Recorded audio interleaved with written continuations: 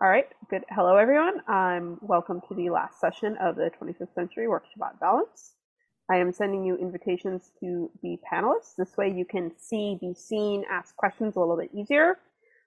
We are happy to see you. We are also live on Facebook as well as on Zoom. So if you are joining us from Facebook Live, welcome. Everyone is strongly encouraged to make use of the chat function if you are on Zoom, and also if you're on Facebook. Both chats will be monitored. If you're on Zoom and you would like a little less chat activity, I will post instructions as to how to semi-mute it shortly once class gets underway. It's been a pleasure seeing everyone here for the first to last three classes, and let's end it on a good note with Rabbanit's Sarna and Rabbanit's Wolkenfeld. Thanks, everyone. Okay, good to see people back again.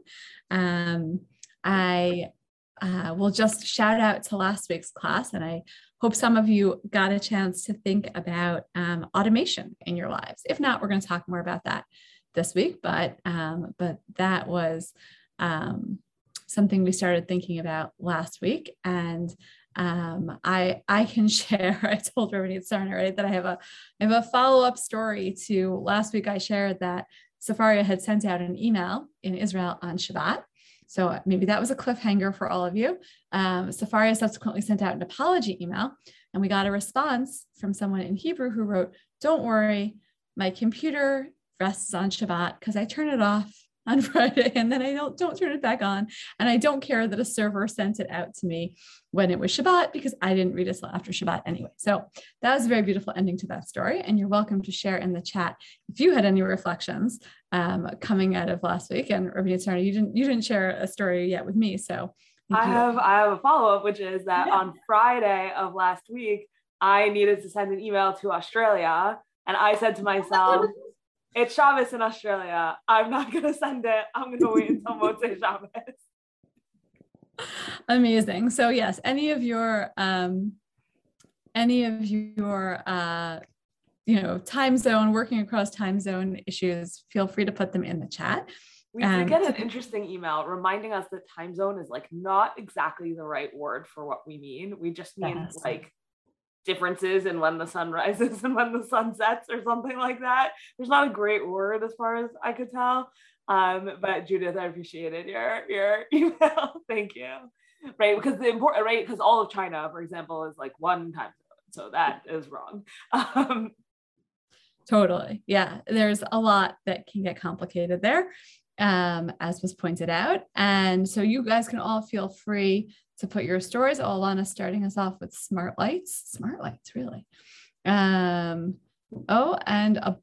from Dallas in a Boston job. Oh, that's a few hours. That seems doable, but a few hours. That's a 2-hour difference? 3 hours? Yeah, something like that. 1 hour? 2, definitely 2. Definitely at least 2, because I'm in Chicago, and Chicago to Boston is an hour. Oh, maybe it's also on Central Time. Dallas is also on Central Time. Okay, never mind, an hour. Okay, so that's also true. Keep your stories coming. I will focus our conversation on more carefully on automation. We kind of started talking about it last week. We're going to dig into that a little bit. And the core concept that we're going to use to set up our conversation for this time is the idea of Shvitat Kelim, which we mentioned, I think, Rabbanit Sarna, I think you introduced it kind of in passing last time. We had a lot of sources last time. I feel like we're much more reasonable this time, much more realistic. So Shvitat Kelim is like some of these other issues that we've looked at, like Lifnei Iver and like Amir Lenochri, right? It's just one of these core issues that you want to be able to get at and you want to be able to understand in order to dig into this particular piece of Hilchot Shabbat. So I will share my screen. Okay. So Shvitat Kelim is actually presented in a series of Mishnayot, or what later comes to be called Shvitat Kelim, is what is presented in a series of Mishnayot in Masechet Shabbat. We just put one small piece on the sheet for you, but of course you can always open Safari if you want to read the rest of the Mishnayot. So this is from the first chapter, Mishnah Hey, but again, it's part of a series. Beit Shammai omrim ein shorin dio v'samamanim v'karshinim ela kadesh yisharu miba'od yom. So you can't. The Mishnah, the translation here gives a little intro. Okay, fine. This is where the actual translation starts. So you can only soak dry ink in water and dry plants, which produce dyes, in water, and vetch for animal food to soften them in water on Shabbat Eve, adjacent to Shabbat. If there's time for it to happen while it's still day. So you can, I don't know, I'm not really so much in the dye examples. I'm thinking about this in terms of like, cooking maybe would be similar, right? So you start a process on Friday afternoon. Beit Shammai says you need to give that process time to finish before Shabbat starts, which of course is going to depend whether it's summer, whether it's winter, what part of the time zone you're in, as previously noted in all those comments. Ubeit Hillel matzirin. But Beit Hillel says, nope, it's totally fine. You can start it on Friday afternoon, on Friday late afternoon, as long as you start it before Shabbat. Their continued soaking on Shabbat is fine. That's Beit Hillel's position. And again, this basic machloket repeats itself again and again throughout this series of Mishnayot. The Gemara discusses a similar example. There's a similar example in the Mishnah, but the Gemara quotes a Breitza, quotes a piece from the Tosafta. So here's what the Gemara has to say. Podkin mayim lagina, Tani Rabbanan, so this is a Breitza. Podkin mayim lagina, erev Shabbat im chashecha, umitmalet v'holechet kol hayom kulo. That you open a canal into a garden before Shabbat starts, and the canal is going to keep filling. Basically, you're going to be irrigating your garden sort of continuously all day long, but you started it before Shabbat started. Umenichin mugmar tachat hakilim erev Shabbat, and you can place incense under clothing, under things on Shabbat, even though it's going to keep going. I like this. Umitzgamrin v'holchin kol hayom. It keeps incensing all day long. Umenichin. This is supposed to be gofrit tachat hakilim erev Shabbat im chashecha umitgafrin v'holchin kol haShabbat kula. And same with coals. You can put coals or sulfur under things on Shabbat. Again, these are all things that are going to start on Erev Shabbat, and they're going to keep going. And there's a few more examples here that I won't go into, having to do with refuah. These are all processes that you start Erev Shabbat, and they keep going on Shabbat. Aval, here's the plot twist. Ready for the plot twist? Aval, but you can't put wheat into the watermill thing that grinds wheat unless it's going to be done that day. That's a process that you have to finish before Shabbat. So the Gemara, of course, asks why. Like, what's the distinction between grinding the wheat and everything else? Amar Rabba mipnei shemishamat kol, because it makes a noise. You can hear the sound of it on Shabbat, which, if we were to pause here, gives you this fundamental distinction. It's one thing for malacha to happen on Shabbat, malacha that you maybe put in process, but you're not doing anything to make it happen. You just put it in process before Shabbat. You can think about your favorite example of this that does not involve incense or irrigating fields, because there are some more modern ones that we'll get to eventually. You can put things in motion, but not if you're going to hear it being in motion on Shabbat, right? If it's going to impact your Shabbat experience in some way, then maybe not. And then Amar le Rav Yosef, v'leimamar mishum shvitat kelim. No, maybe we should say that the reason you can't do it isn't what we now call hashmat kol. It isn't because it makes a noise. It's actually a problem of shvitat kelim. So here's that term, shvitat kelim, that your things have to rest. I think last time Rabbanit Sarna talked a little bit about the issue of having your animals rest on Shabbat. So this is having your things that could do things, not do things on Shabbat, for lack of a better term. Titania uv'chol asher amarti lechem tishmaru. The pasuk says that you have to, all the things that I tell you have to keep. A pasuk from Sefer Shemot. The citation is in the English over here, and that is interpreted to mean lerabot shvitat kelim. That includes shvitat kelim. It's an allusion, as the English says here. It's an allusion to not having your stuff do stuff on Shabbat. And then the Gemara goes back and forth a little bit. It's like, wait a second, does Beit Hillel really think that? But like,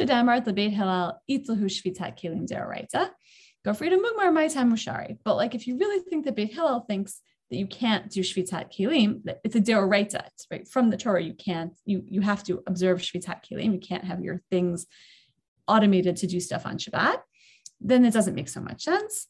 And the Gemara says, Mishum Zelo Ka'avid Ma'aseh, because they're not actually doing anything on Shabbat. So pausing at that point, it's like an interesting question. Can you think about things that you set in motion that do things on Shabbat versus things that just kind of exist on Shabbat? I was thinking about this in terms of some of our questions about keeping track of life, right? The things that sort of just keep going on their own versus the things that have some activity associated with them.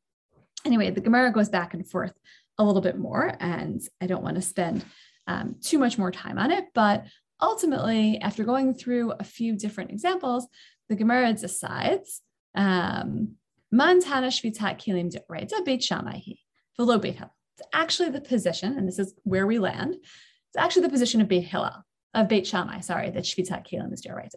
This is still a true story. This is where the Gemara ends up. We assume that shvitat kelim, that not having your things do things on Shabbat, is a position of Beit Shammai. V'lo beit Hillel, and not Beit Hillel. And of course, we generally paskin like Beit Hillel, which would mean that this category of shvitat kelim is really off the table. And the Gemara gets into that a little bit.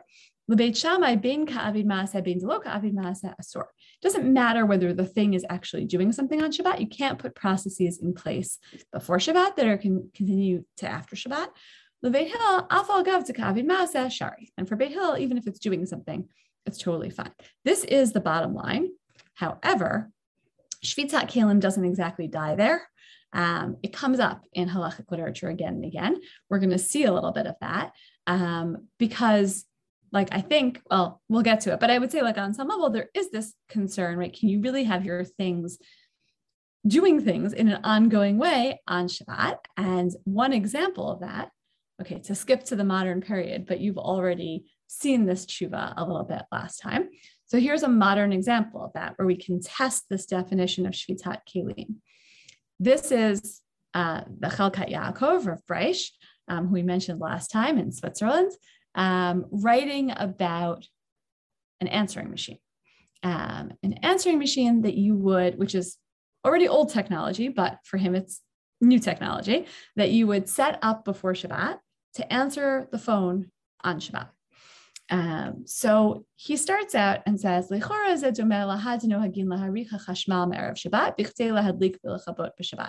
wrote about their smart lights? Oh, that was a llama, right? Maybe it's kind of like that, or realistically, he's not talking about that, or he's really talking about like a timer, right? Something like that. You can set things up before Shabbat. Isn't it kind of sort of like that? And I'm reading the bolded parts only. So our issues from last time, even the issue of lifnei iver, of placing a stumbling block before the blind, or helping people do something they shouldn't be doing. And even that, maybe we don't have to worry about. Like, yeah, maybe a non-from Jew is going to call on Shabbat. But you don't really have to worry about that. Okay, as I wrote elsewhere, he's really not worried. It's like something that's automated. It's like the equivalent of a vending machine. It's really not a problem on Shabbat. It's a baseline. It's a baseline to start with. But Rav Breish goes further and says, actually, maybe not so fast. If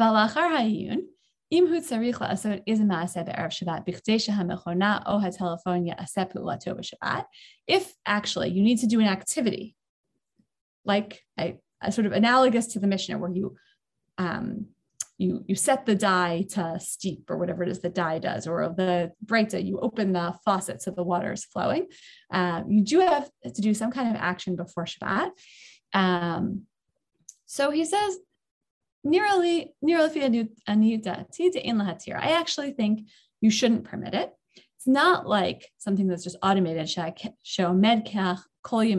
not there all the days of the week. You actually have to do something in order to get it to work on Shabbat.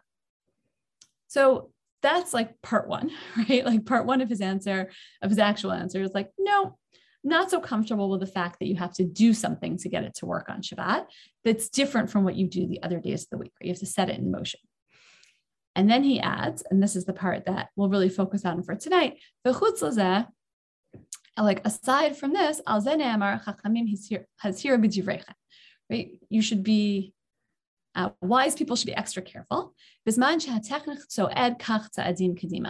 this time when technik is the German term that used to be used before the word technology was a thing. So it's where the word that when we use the word technology, it's where that German word, it comes from that German term. So it's moving forward really quickly. Right? And it's possible that in the future, I think Rabbanit Sarna said last time he foresaw Amazon stores, but you could basically have a store that just works on its own. He describes it in detail, but you've already heard this, right? You could imagine, basically you could have a situation where a store can run, you can keep your business open, all without technically doing any malacha. And he says, if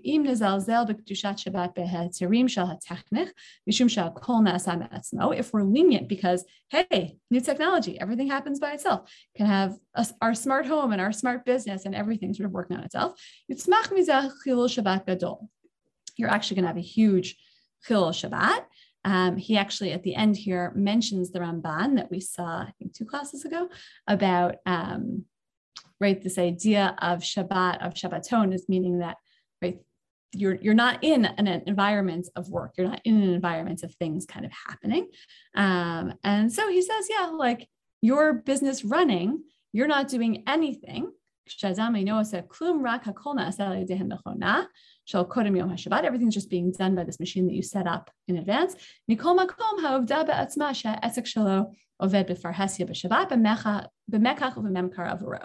It's identified with you. It's your business. It's running on Shabbat. Even without you, it doesn't count as Shabbat. Like, nice try, friends, but it doesn't really count as Shabbat, even though you can technically get off with all these arguments about how it's not actually melacha. Okay, I'm pausing for your questions. I resisted the urge to watch the chat, but I think there was a lot that came in.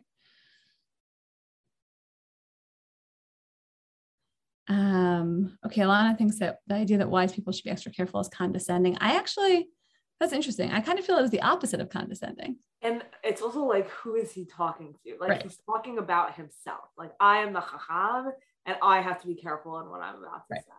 Right. I think it's like really saying, no, like we're all like, but we're making this decision together is sort of how I feel. It's like it equalizes the playing field.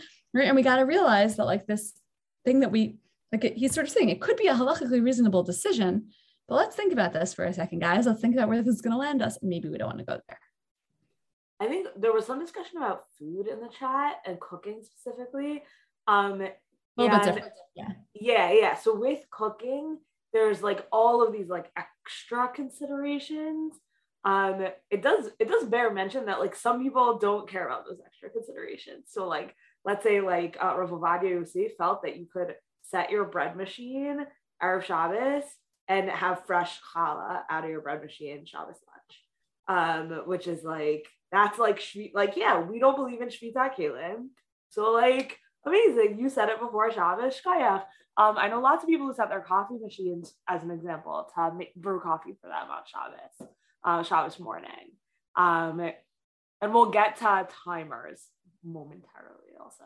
But the flip side of it is like, okay, can I set a timer for my cholet? Like could I set a timer and it would just heat up my food? And that there's all of these like other considerations about that are like food specific that we're not getting into. So right, food is a whole other class.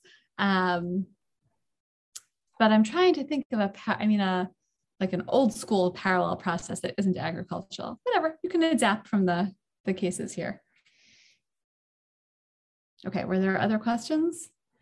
No. Yeah. Okay. So in terms of like the noise idea applies to presetting TV and radio.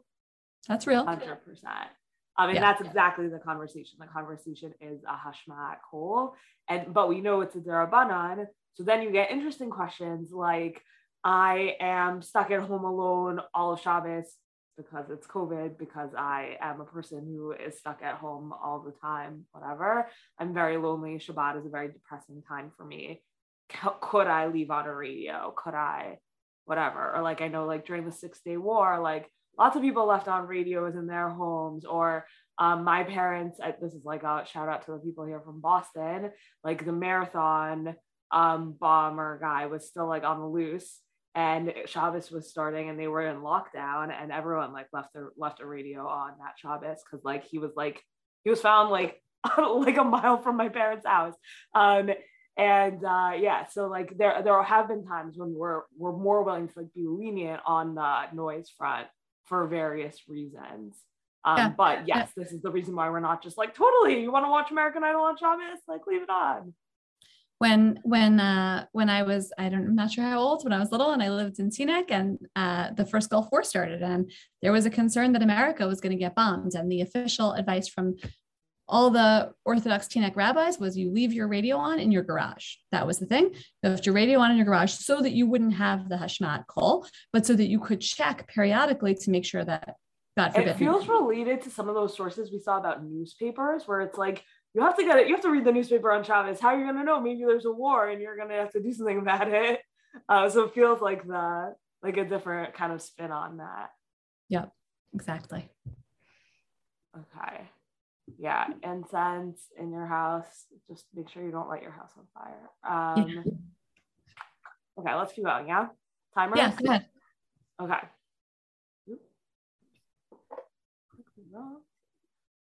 Okay, here we go. All right. So this is a piece of Rav Moshe Tshuva to his grandson, Rav Mordechai Tendler, and so he's talking about timers. You're going to hear this and you're going to say, hold on, but I set a timer for my lights every Shabbos. This is a case, Rav Moshe usually wins. Just so you know, like Rav Moshe usually wins. We usually go by Rav Moshe. This is a case where Rav Moshe lost. And like resoundingly lost. But I want you to see what he's saying, because I think what he's saying is very important in terms of like, what is Shabbos? How should poskim and people taking responsibility for Shabbos in these times of automation, in these times where like, what is malacha anyways? How should we be thinking about that? So here's Rav Moshe. He says, "Hinei b'davar she'al yedei chashmal inyan ha'electri." So by electricity, efshar al yedei moreh she'od hanesa l'kach she'amidenu be'erev Shabbat ba'ofen she'yatchil levashel machar b'yom ha'Shabbat. So this is him describing, you're going to use a timer and it's going to do like a Torah level violation. So he says, use a timer and it's going to start cooking for you food that is going to go, that will be ready for you like an hour, or that it'll start cooking like an hour before your meal or something like that. And then he says, it's my opinion, pashut sha'asur lahatir, that you cannot permit this. Zaharei al yedei moresho kazah, because by a timer, yechulim la'asot kol ha'malachot b'Shabbat, because with a timer you could actually do everything that's prohibited on Shabbos. Uvechol batei hacharushet, factories, in every factory, that ein lecha zilzul gadol Shabbat mizeh, and there's no bigger degradation to Shabbos than this, right? That's where he really lays out his cards. He doesn't say it's usher. He doesn't say, I think Shvita, I posket like Beit Shammai and Shvita Kalim. He says the problem is Zilzul Shabbat, and what's going to lead to an automated factory just running on its own. I own a factory that produces water bottles, and all Shabbos long my factory runs without any human involvement. And now all of a sudden I can run my factory 7 days a week. Rav Moshe says there's no greater potential for Zilzul Shabbat than that. And my timer in my house is what's going to lead to that, right? So it's a little bit of like a slippery slope argument happening here. Uvarur she'im hayazeh bizman hatanaim v'amoraim hayu osrin zeh. If timers had existed in Mishnaic and Talmudic times, they would have prohibited it, which is just like a phenomenal line, right? Like I adore that.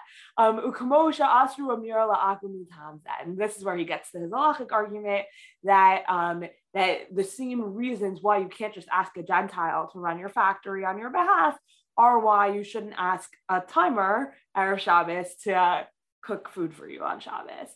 And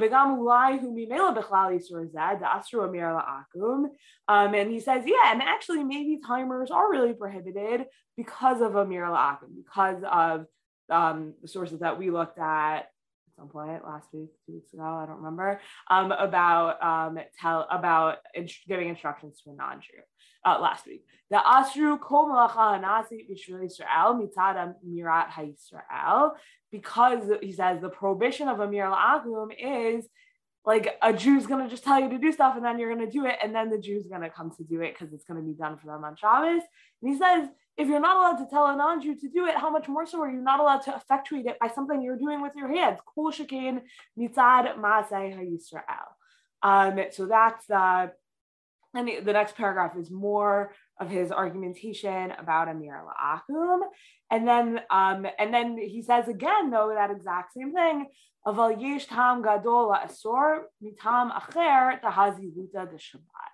Right, so he digs back into this ziluta de Shabbat, this degradation of Shabbat thing. So he has this halachic piece of automation as Amir La'akum, and when I first read this tshuva, I don't remember how many years ago, 5-6 years ago, I was like, that's bananas. Timers are not Amir La'akum. And then the more time you spend learning about Amir La'akum, what's the problem with Amir La'akum? Is it that you're telling someone they're doing something for you? Is it that you'll come to do it yourself? Is it that they're your shaliach, they're your messenger, and they're essentially doing it for you? Like, all of those reasonings apply to timers. Like there's nothing, like how often are you in a situation where like, shoot, the timer didn't work. I was relying on this light going off so that I could sleep.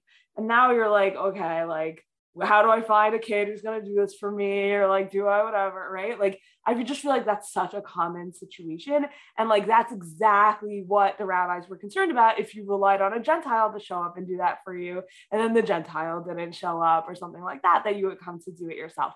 So when I first read it, I was very skeptical about this Rav Moshe. I've actually like really come around to it. I do use timers, just to be clear, because like that's clearly become Minhag Yisrael to use timers on Shabbos.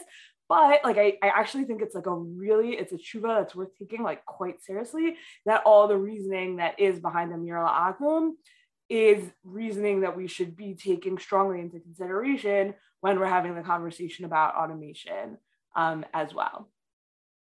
Okay, I'm going to stop and take questions for a second if there's anything. I don't know, Sarah, have you been watching, Rabbanit Wolkenfeld, you've been watching the chat? Is there anything we should respond to? There was a question about why Rav Moshe lost, but the other rabbi won in terms of the automated future of Amazon stores.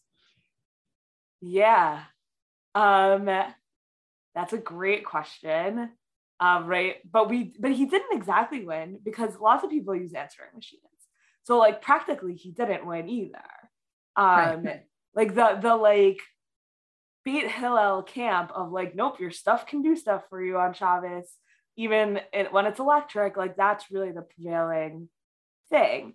I think the part that of Rav Breish that a little bit does win would be like, if you said to me, I'm gonna run my business in person 6 days a week, and on the 7th day I'm gonna have a robot run my business, I would be like, huh. But I would do it from like a Shabbaton type of argument and not from a Rav Breish or a remote, right? Like, or I would do it the same way that they tried to do it, but even more so, I would say, don't run your business on Shabbos. Like, it would be from a business perspective of like, you should not be making money on Shabbos. Like, Shabbos is a time where we don't do labor, which we're going to get to in a second, and not necessarily from this like technical perspective or from the perspective of like things that are in your house that aren't your work.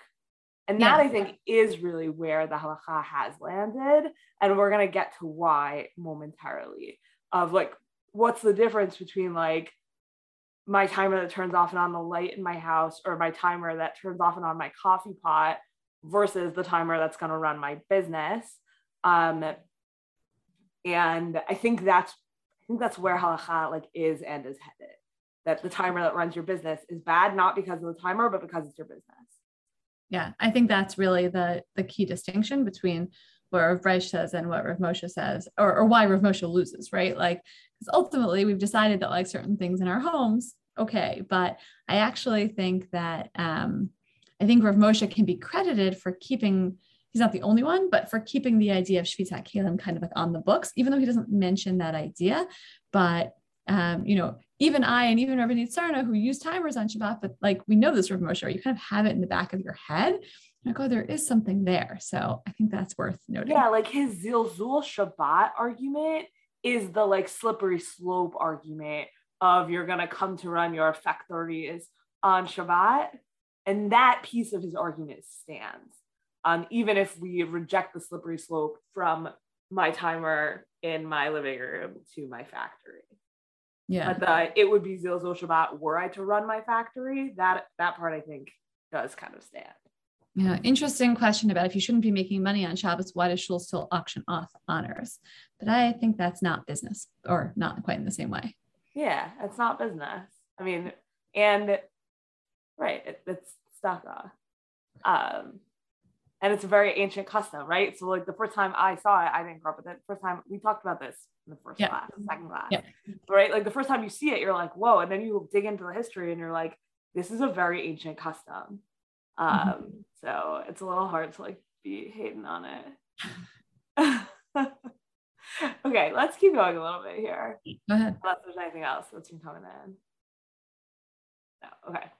All right. So here's the argument for why this like melacha as professional work is it, or like the thing that's prohibited is professional work. So you can run your timer, but if your timer is running your business, that's a problem. Here's where I want to make an argument for that distinction. And this is not an original argument.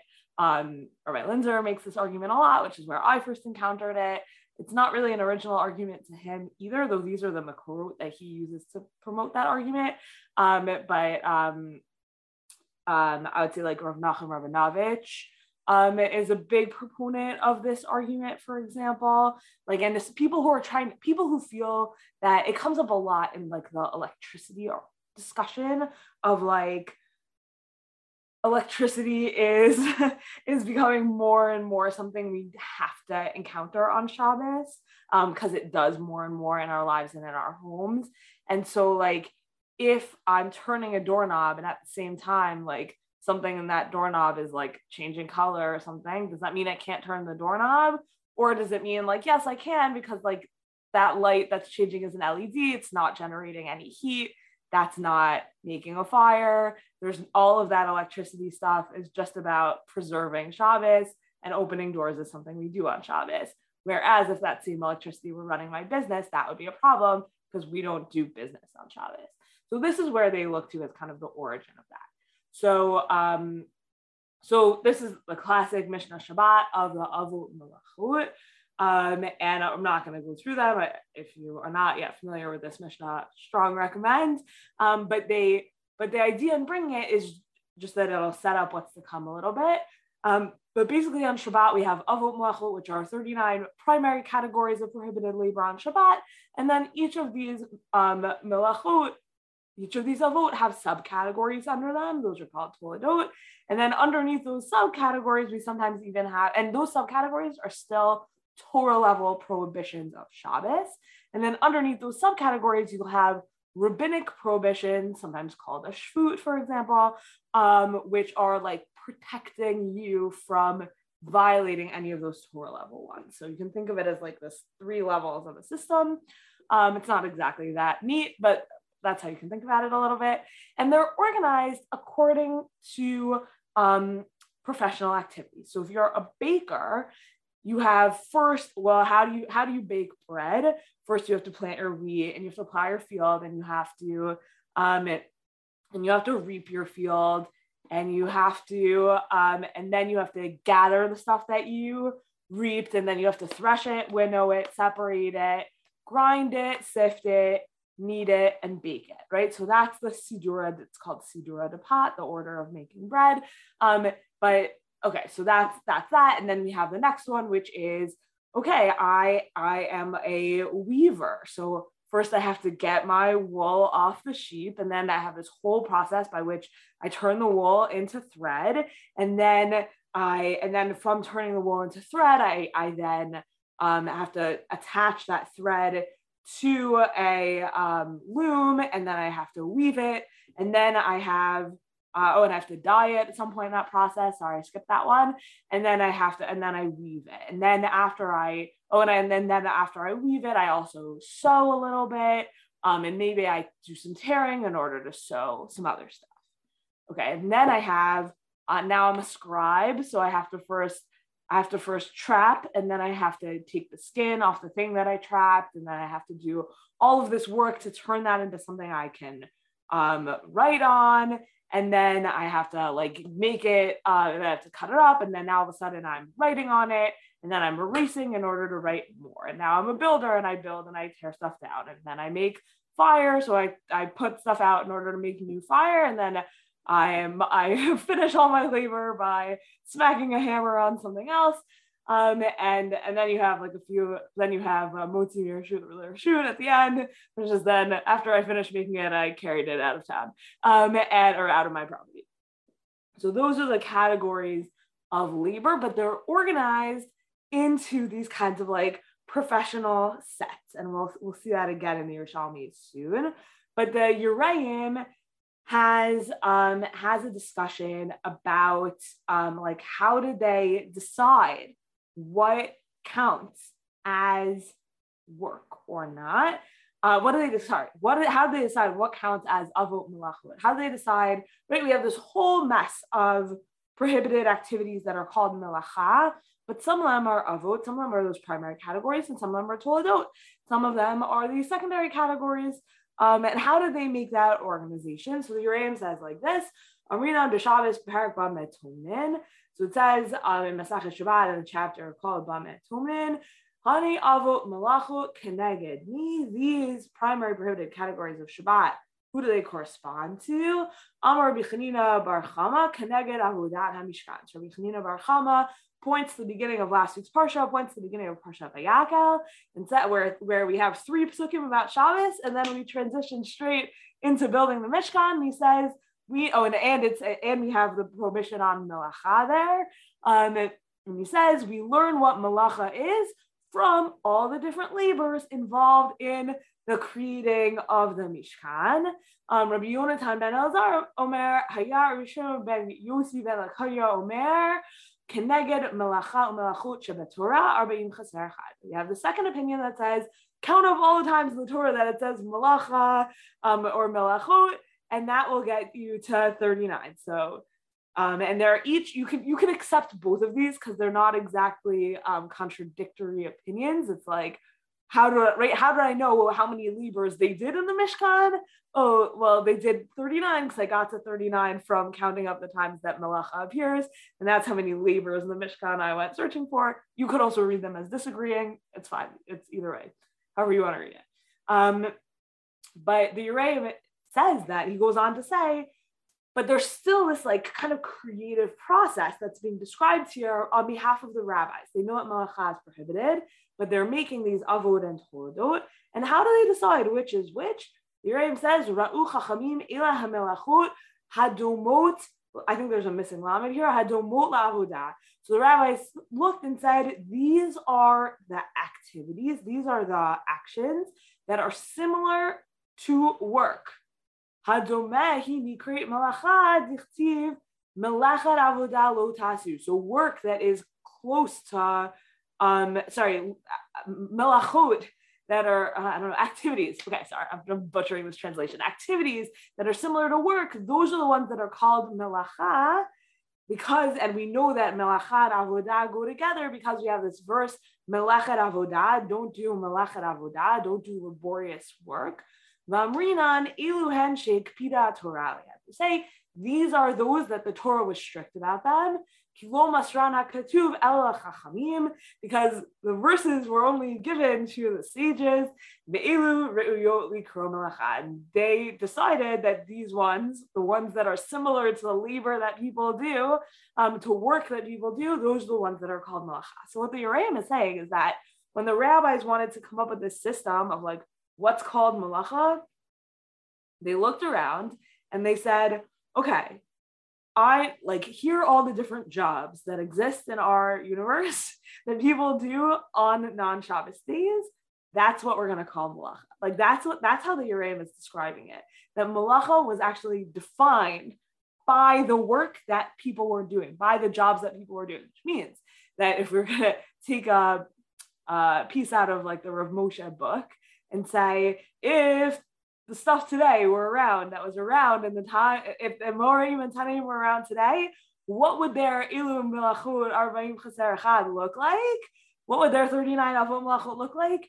It would look like this is the person trading stocks, working in a bank, sending emails, right? Like they would take like all the work that a banker does, and then all the work that I don't know, they would take like a few different they would divide up all the work that Jews typically do, and they would break it down into individual activities and say, these are the 39 malachot. And they would take a few different ones. So you'd have, someone who's a banker and someone who's a doctor and someone who's a lawyer and someone who's a teacher and someone who's something else. And someone who's an artist, and they would say like, these are the things that they do to make money. Those are all prohibited. Here's a person who runs a store, fine. And we see just like such beautiful evidence for this from this amazing Yerushalmi. So Rabbi Yishmael ben Osha, Rabbi Yochanan ben Beroga says, Hatovim shabi Yerushalayim, dyers, people who are professional dyers, hayu osin schita malacha b'fnei atzma. They would treat the act of squeezing out, wringing, as a category of its own, which is amazing because schita is prohibited on Shabbat. Squeezing out, wringing, prohibited on Shabbat. But we call it dash. So it's under the category of threshing. But Rabbi Shmuel, the son of Rabbi Yochanan ben Beroga, testifies that in Jerusalem, the dyers, when they counted their 39 malachot, they included schita as part of it because that was such an important piece of their professional lives that they like elevated its status almost. They didn't just say, oh, when I'm doing this to my cloth, that's dash. Because dash, that's something that someone who's involved in the bread making process does. But schita, that's a different activity. That's someone who's involved in the clothing making process does. So here we see that that different professionals, there's a time period where different professionals held up different kinds of work as more important than others, than what's reflected in our classic Mishnah that lists out the 39 malachot of Shabbat. So if you imagine this, then it's actually, the teachers who do all the stuff that for other people they would never do. Teachers who decorate stuff on the wall or something like that. That would be an av malacha for an elementary school teacher. But for someone else, it's still prohibited, but they wouldn't count it as like a primary prohibited category. Whereas for them, because that's like a normal part of their in between classes is hanging stuff up, that would be like a main thing that they would think about as not doing that on Shabbat. And I want to wrap up this piece of what we're saying with an article by Berman, and I'll put a link to it in the chat after we look at just this section of it. But he has a kind of another argument for why it's really important to think about melacha as productive labor. And his argument is that that's really what Shabbos is about, says Roy Berman. So Roy Berman says anytime he has this like big, someone once said to me that like the previous generation, I mean, obviously Roy Berman's still alive and writing and thinking and all that, but what his generation, they like these like big picture ideas about Judaism, and now everyone like does these narrow things. So one of Rabbi Berman's big picture ideas that he really spells out in this article is that when you have things that are temporarily prohibited. So not pork would be something that's always prohibited. When you have temporary prohibitions in Judaism, and there's quite a lot of temporary prohibitions in Judaism. So think about like most of the year I can eat leavened bread, but like 8 days of the year I can't, like that kind of thing, right? So the point of here, so I'm at the top here. The point of temporary prohibitions is to compel withdrawal for the sake of evaluation. Withdrawal for the sake of evaluation. All activities banned for fixed periods of time are essential to the normal conduct of life, but constitute only a part of the proper relationship in which they are acted out. The temporary prohibition is designed to compel us through awareness of its absence to evaluate the activity, to renew our consciousness of the total relationship, and to place the prohibited behavior into its proper context. So any behavior that has a temporary prohibition associated with it, that behavior is just one piece of like the good life. And sometimes, very commonly, we think about pieces of the pies of our lives, and one piece has kind of like overtaken all the other pieces. Like, oh, I used to exercise, but like then I just started working so hard that I don't exercise. I didn't have time to exercise anymore. Or like I used to sleep, but I don't, whatever. And so he says, when we prohibit something, that helps us evaluate, is it taking up the right size of the pie of my life? And then he says, okay, let's think about Shabbat and our relationship with productive activity. And he says in contemporary society, productive activity is extremely important, not just because of the output. It's not just like society needs clothes, I make clothes, how important, but actually a non-productive citizen is not only a failure in societal terms, like someone who doesn't have a job, we think poorly of that person, but he is also psychologically injured person, lacking a sense of identity, which seemingly only being productive would provide for him. So, and then he goes on to give examples of like, when you meet someone, the first thing you find out about them is like, oh, what do you do? Oh, you're a doctor, this. Oh, you're just a mister. Oh, but you're actually a lawyer. Okay. Right. That our like obsession with like, what is your profession is very, very strong. And what that means then, the implications for someone who doesn't have a profession or is out of work or is transitioning, or even sometimes in our times, like stay-at-home moms sometimes experience this as well. That's sort of like, oh, I'm supposed to have a profession. Being a mom isn't enough for anyone, something like that. It has this, he has a great, I think the language of psychological injury is really strong, but probably also warranted. And so then he says, what's the point of Shabbos? Remember that the productive piece of yourself is only one piece of the puzzle. So it can lead to the recognition that productivity is only one aspect of identity, which must be properly placed within the total relationship of the individual himself. But this consciousness does not imply a withdrawal from thinking about productivity, right? It's not that on Shabbos we don't, the fact that we're not doing malacha means we can't think about the fact that humans do malacha. He says the opposite. If anything, the consequence should be an intensive grappling with the question of what the proper role of productivity is within the broader identity of the individual. And he, as an example of this, he suggests elsewhere, like some people think like, oh, I'm fasting on Yom Kippur and then I spend the whole day thinking about food and that's terrible. But he says, no, the opposite. You're spending the whole day thinking about food. That's really good. Put some thought into like, does food take up a unusual or like unwarranted amount of space in your consciousness? Like the fact that you're not eating on Yom Kippur is a time to think about the space that food takes up in your life. And then he suggests, writ large, the question becomes whether the Jewish community, as a result of its communal experience of Shabbat, becomes better able to value people and honor them for their quality as Jews and as human beings without making their productivity the central measure of quality. He says Shabbat is an opportunity for us to challenge ourselves to see people as people with all sorts of other traits and values and qualities beyond their professional activity. The fact that we don't do our professional activity at least one day a week is super important, because that's when we remember that we're humans outside of our professional activity, and that's extremely important, says Red Berman. So he says, yes, Shabbat is all about refraining from our professional activity,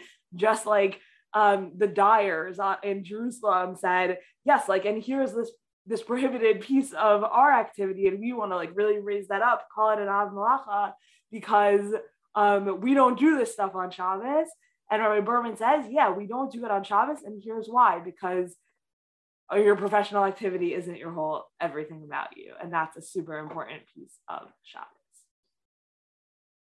Okay, I think there was a lot of discussion. Definitely some questions. Yeah.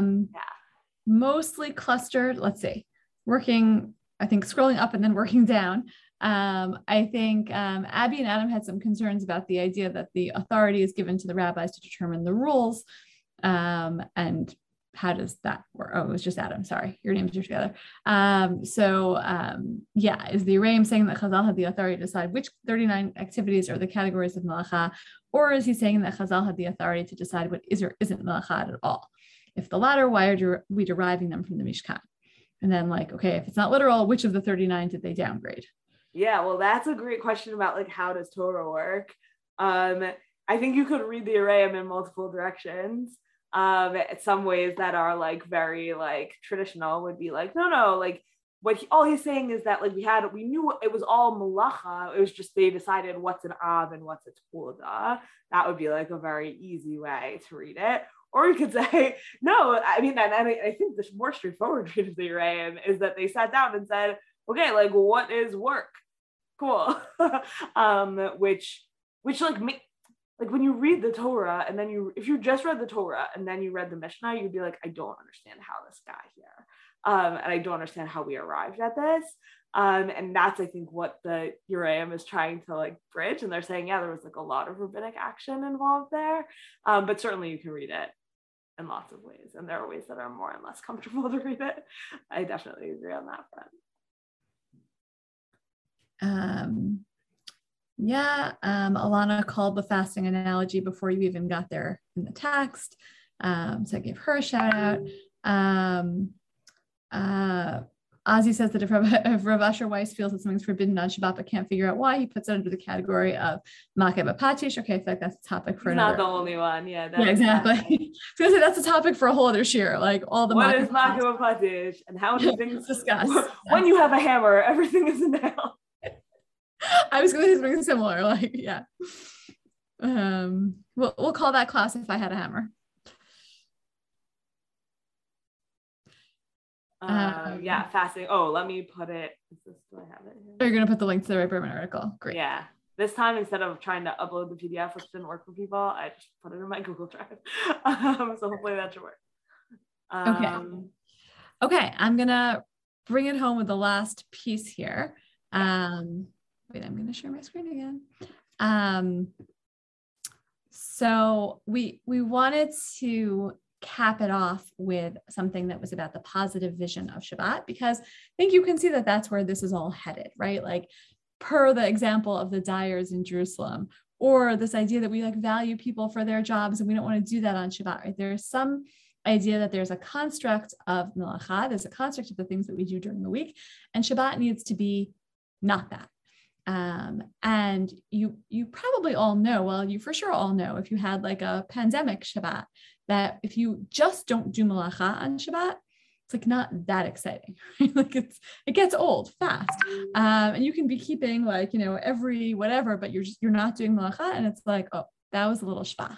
So there's a whole literature out there on what it is that we're supposed to feel on Shabbat, what it is we're supposed to be thinking about. We talked a little bit, I think it came up in our first class about like, well, if you're doing X, then you might not be learning Torah. If you're doing X, you might not be in shul, right? So there was a little bit of that. And we saw the Ramban on the idea of Shabbaton, wanted to kind of circle back to that. So this is it's an unconventional source a little bit. It's not from a halachic work, really. This is the Pachad Yitzhak, Rav Yitzhak Hutner, in one of his articles about Shabbat. And if you haven't read Pachad Yitzhak, I first of all highly recommend. But second of all, you should know, like they're like long articles. There's like a lot there. So summarizing a little bit, but he is talking about the this quote from the Musaf Amidah on Shabbat, which I just anyway always like it when you can kind of like get deeper into tefillot. So this idea Toamea Chaim Zachu, right? That it's in the, as I said, in the Musaf Amidah, Tikanta Shabbat, right? That paragraph. And it's something like, those who taste it, being Shabbat, right? Those who experience it merit life. And so he has a whole essay about what this is talking about. This is kind of from the end. So what's the relationship between life and like tasting Shabbat? Like, why do you merit life if you taste Shabbat? So he says it's because you're going to get life just from feeling the way that Shabbat actually feels. That's also in this quote that you've chosen, there's been greatness chosen, and you've chosen greatness. In order to really choose Shabbat, in order to really suck the marrow out of Shabbat, as it were, you have to be in this place where you love the things of Shabbat, right? You love keeping Shabbat in a sense.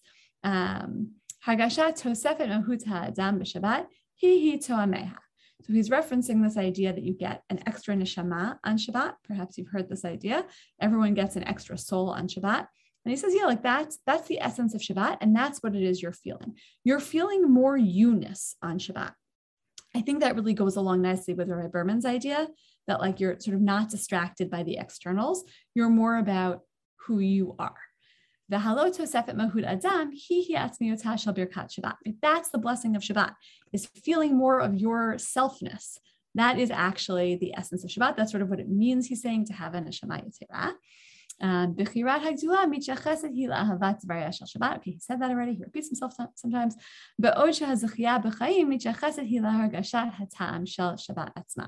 You're gonna merit life on Shabbat because you feel the ta'am of Shabbat. But I don't think he's talking about it's not like a prescription for long life. It's not like a vitamin. Not that you're going to live longer. You're going to feel more alive. And you're feeling more alive as a result of this neshama yetera. But this neshama yetera comes about because you're embracing, I think he's talking about the restrictions, but also the mitzvot aseh shel Shabbat, right? If you're embracing all of that, you have to choose a Shabbat experience. And that's what gets you the neshama yetera. And that's what gets you this feeling that you've really you're enlivened, I think we would say in English, by the experience of Shabbat. But it has to be about choosing that experience. It can't just be, skip the don'ts and you're good to go. And so that's really where we wanted to leave you with this. And I think that also addresses the question about the Rabbi Breish and Rav Moshe conflict before, right? Maybe you can have your plata and eat the hot food from it too, but we're going to have to draw the line somewhere when it comes to actually running a business on Shabbat. Right? We're going to have to really think about what are the things that just enhance my Shabbat experience and all the things that we know we want to have happen on Shabbat, like food and meals with friends, etc., versus what are the things that are going to actually detract from the core Shabbat experience. And Judith is saying we should stop asking people we meet on Shabbat, what do you do? I'm that. Totally what Rabbi Berman says. You should read the article. I think you'll like it a lot. Yeah. Okay. Stopping for any last questions as we wrap up. And this is also a time, if you have, this is the end of our series. So if you have questions about the general project that we've tried to take you on, which is this question of in a world in which my average workday involves exceptionally little melacha, what does Shabbos, what are the prohibitions of Shabbos that might feel more salient than ever? And now and what do they then open up also? That's been the big project. And so people have kind of questions about that. I think this would also be a good time for anything in that direction.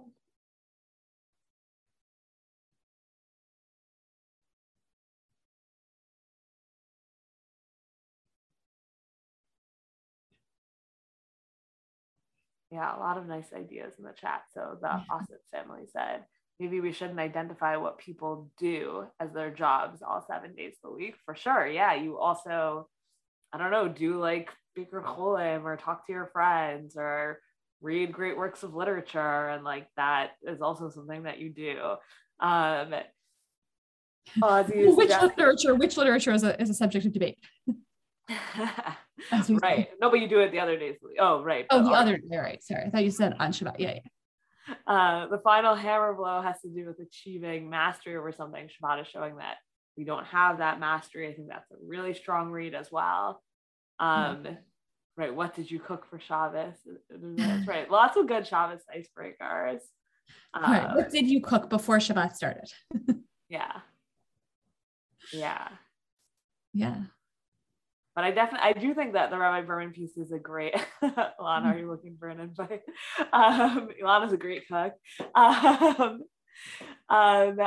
do think that the challenge of like separating Shabbat and using Shabbat as this moment to separate from our professional lives, particularly when so much of what we do professionally are things that we end up doing on Shabbos also, actually refraining from like discussion about our professional lives as maybe a way of living out Davar Davar, some of the things that we've talked about here, could be a really meaningful addition to our Shabbos.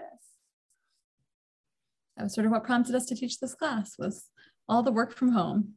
All the work from home. The recipes, but not the measurements. Yeah, for sure. Leave them guessing. Don't share that on Shabbat.